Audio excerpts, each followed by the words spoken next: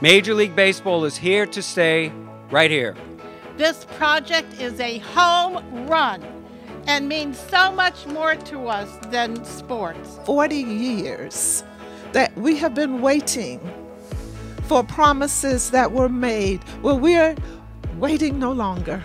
This is what the community was promised, and this is what we will accomplish. This is what progress looks like, and our Rays are here to stay. Welcome to our podcast series, Here to Stay. Our latest segment highlights the intentional equity portion of the historic gas plant district project and the importance of it. I'm your host today, Neil Solondz.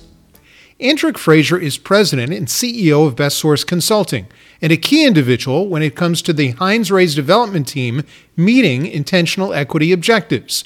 I first asked Anddrikk to further define the role he has and that of his company. Best Source Consulting has been the leading or driving force behind the intentional equity component of the project. We're also responsible for commenting, communicating, and placing the commitments in the community benefit agreement. So that is the $50 million in intentional equity, our commitment to supplier diversity. So for listeners who may not understand what all of that means, explain what intentional equity is and how you go about achieving it and making sure that this project follows through on reaching the goals. So what we've seen happen across the country, I would say over the course of the last 4 to 5 years is kind of this realization of the playing field not being level or balanced, especially when it relates to wealth here in this country. So you've seen a lot of governmental entities really make comments and statements and stances as it relates to intentional equity, which means, allowing access and opportunities to marginalized communities, particularly women-owned, minority-owned, Black, Hispanic, veteran-owned, small, disenfranchised businesses. So what we're intending to do with this project is to identify obstacles and barriers for communities such as the ones I named, and making sure not only do they have access, but they have ample opportunity to participate in this project from a supplier standpoint, a vendor standpoint, and at some point, an occupancy standpoint. So how do you go about doing that? How does that work? And how do you, let's begin, let's say, with the supplier aspect. How important is that, and how do you make sure they get on board? Well, I think the first thing is you really have to get buy-in from not only senior leadership, but your partners. And we've had tremendous support, of course, from the Rays organization, but also from Heinz and organizations like Gensler and Populous, honestly. So the first point is understanding what things are going to need to be bought, what services are going to be needed, identifying those. And we've been working on that really since the inception of bidding on this proposal. The next piece is really going out and identifying capable businesses that are local, but also letting the word get out that these opportunities are coming. We want businesses to be ready, not only to do the work, but they also need to be ready to scale up. We're fortunate enough that this project is going to be taking place over the course of the next 20 years. So smaller businesses today that maybe have 5 or 6 employees, once they have opportunities in the upcoming years, will have the opportunity to grow their business by sometimes 2, 3, 10-fold, depending upon the amount of expertise and how successful they are with the opportunities they're given on this project. Is a lot of that word of mouth, or is it meeting face-to-face, kind of hand-to-hand with businesses around the St. Petersburg area? It is a multi-pronged approach. It really is a lot of word to mouth. We're doing what we can on social media and the internet to get the word out. We're also trying to do things through the press, but you really have to make sure you're engaging with organizations that are repository for diverse suppliers. So working with organizations like the Pinellas County Urban League, at some point reaching out to NAACP, and also working with your other municipality and governmental entities that have supplier diversity departments, to making sure that when they're having their job fairs, when they're doing their clinics and their workshop sessions, that they're getting the word out to all local suppliers. As you mentioned at the top, there are multiple pieces to this intentional equity portion. Touch on apprenticeships and how that portion of this connects to how this area can grow and how it can benefit the minority community. The state of Florida has a really robust apprenticeship program, and it is governed by the Department of Education, but it allows for a career path, what I would call on a craft and technical side, for the layperson to get the skill sets needed to be job ready and to secure a career. Apprenticeships come in all types of forms. They have them in automotive, they have them in construction, they have them in electrical, mechanical, and plumbing. So the ability to work with organizations such as Pinellas Technical College, some of our local trade unions, and also our local school systems is going to be imperative with us not only getting our workforce trained, but also getting the word out to the workforce to let them know what work is coming over the course of the next 20 years. Obviously, a question we get from, I think, a lot of people in the community is the housing portion of this. How does this connect to the intentional equity, and what's your role in that? Well, there are really five what I would consider pathways to creating equity, and all of them lead to generational wealth. Like generational wealth is number one. Once you've reached that status, you really have a seat at the table, and you have an opportunity to be successful not only for you but for your family. You have to have a safe place to live and a roof over your head. That starts with affordable housing. The ability to be able to not only pay rent, but also pay your utilities and have that be at 30% or less is a known factor to success in creating generational wealth. The next step is the opportunity, of course, to buy a home. And when you have a stable job and you're only paying 30% on rent, you have the ability possibly to save at some point to buy a home. Once you have a job, you have those three things in place, starting a small business and being a successful entrepreneur is really the next step to creating generational wealth.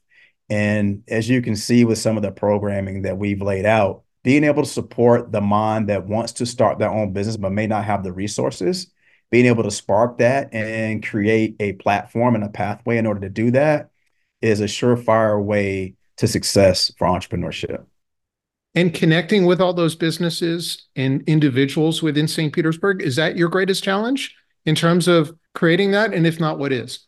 I think the greatest challenge, number one, is providing people not only with the information, but with the assurance that this is going to happen. I think establishing trust and following up on our commitments is the primary obstacle for us. The one question I think we get a lot is how are we going to make sure people participate in this program? That's going to be a community effort. Community has to get behind us on this. Again, the one benefit this project has over some of the others that have been in the past is that it's such a large project. You're talking about $6.5 billion between the historic gas plant development as well as the ballpark. But again, we have 20 years to make that happen. So we can literally have a child right now that's in middle school at Johns Hopkins today that can not only work on this site in 10 years, they could be an occupant of this site, whether in one of our apartment or multifamily buildings, or at some point as a business owner. And knowing that, how transformative do you think the project can be overall? The opportunities are limitless here. You hear things like once in a lifetime generational project. And at first, I thought those things were pie in the sky. But we honestly have an opportunity to do some things that are transformational, not only in this community, but I think in the country. It's nearly a 90-acre parcel. Again, 20 years worth of work. We have the right administration in place and key players, and we have the right ownership group, not only in Rays, but with the backing of Hines to make this happen. If you could touch on how maybe the past in St. Petersburg impacts this project and its future. When you look at the site, of course, and what was here at one point before it was raised to create what's now Tropicana Field, you had a rich, historic Black community that, had diversity within itself. And when I say diversity, I'm talking about diversity of employment, diversity in the type of businesses. This can be the same type of place 10 years from now. It could also honor the past by making sure that we don't forget the legacy that was left. I think we also have a responsibility to make sure that we're preserving the arts. We're being inclusive, not only in the type of business that are on site, but in the type of people that are here.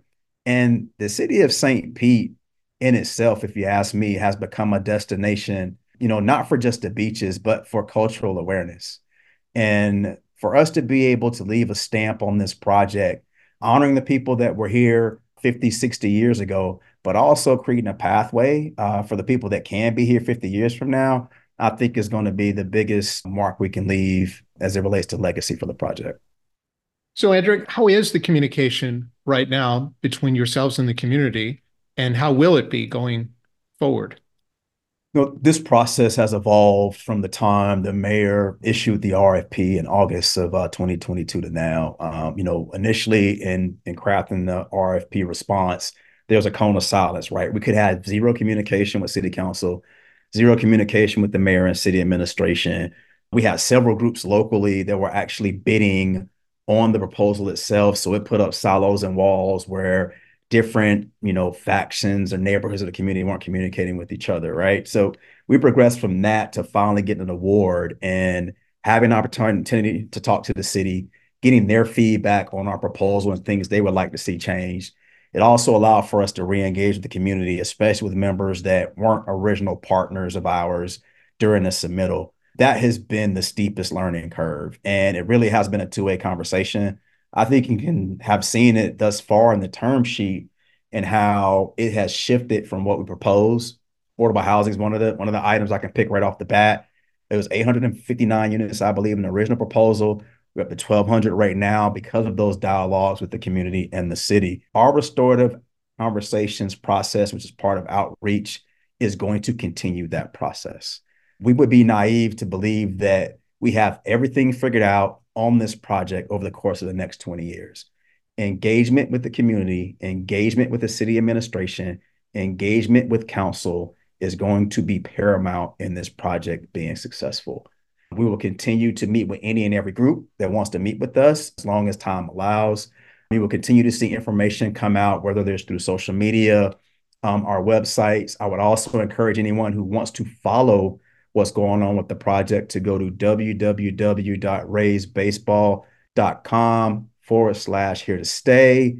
Please fill out the information on that form so you can make sure that you stay engaged. This is the community's project. It is not a Raise Hines project. This is a community City of St. Pete project. And in order for us to be successful, we need the community to be involved in every aspect they possibly can.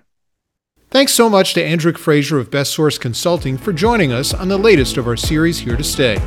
Thanks so much for being with us, and we'll talk with you soon.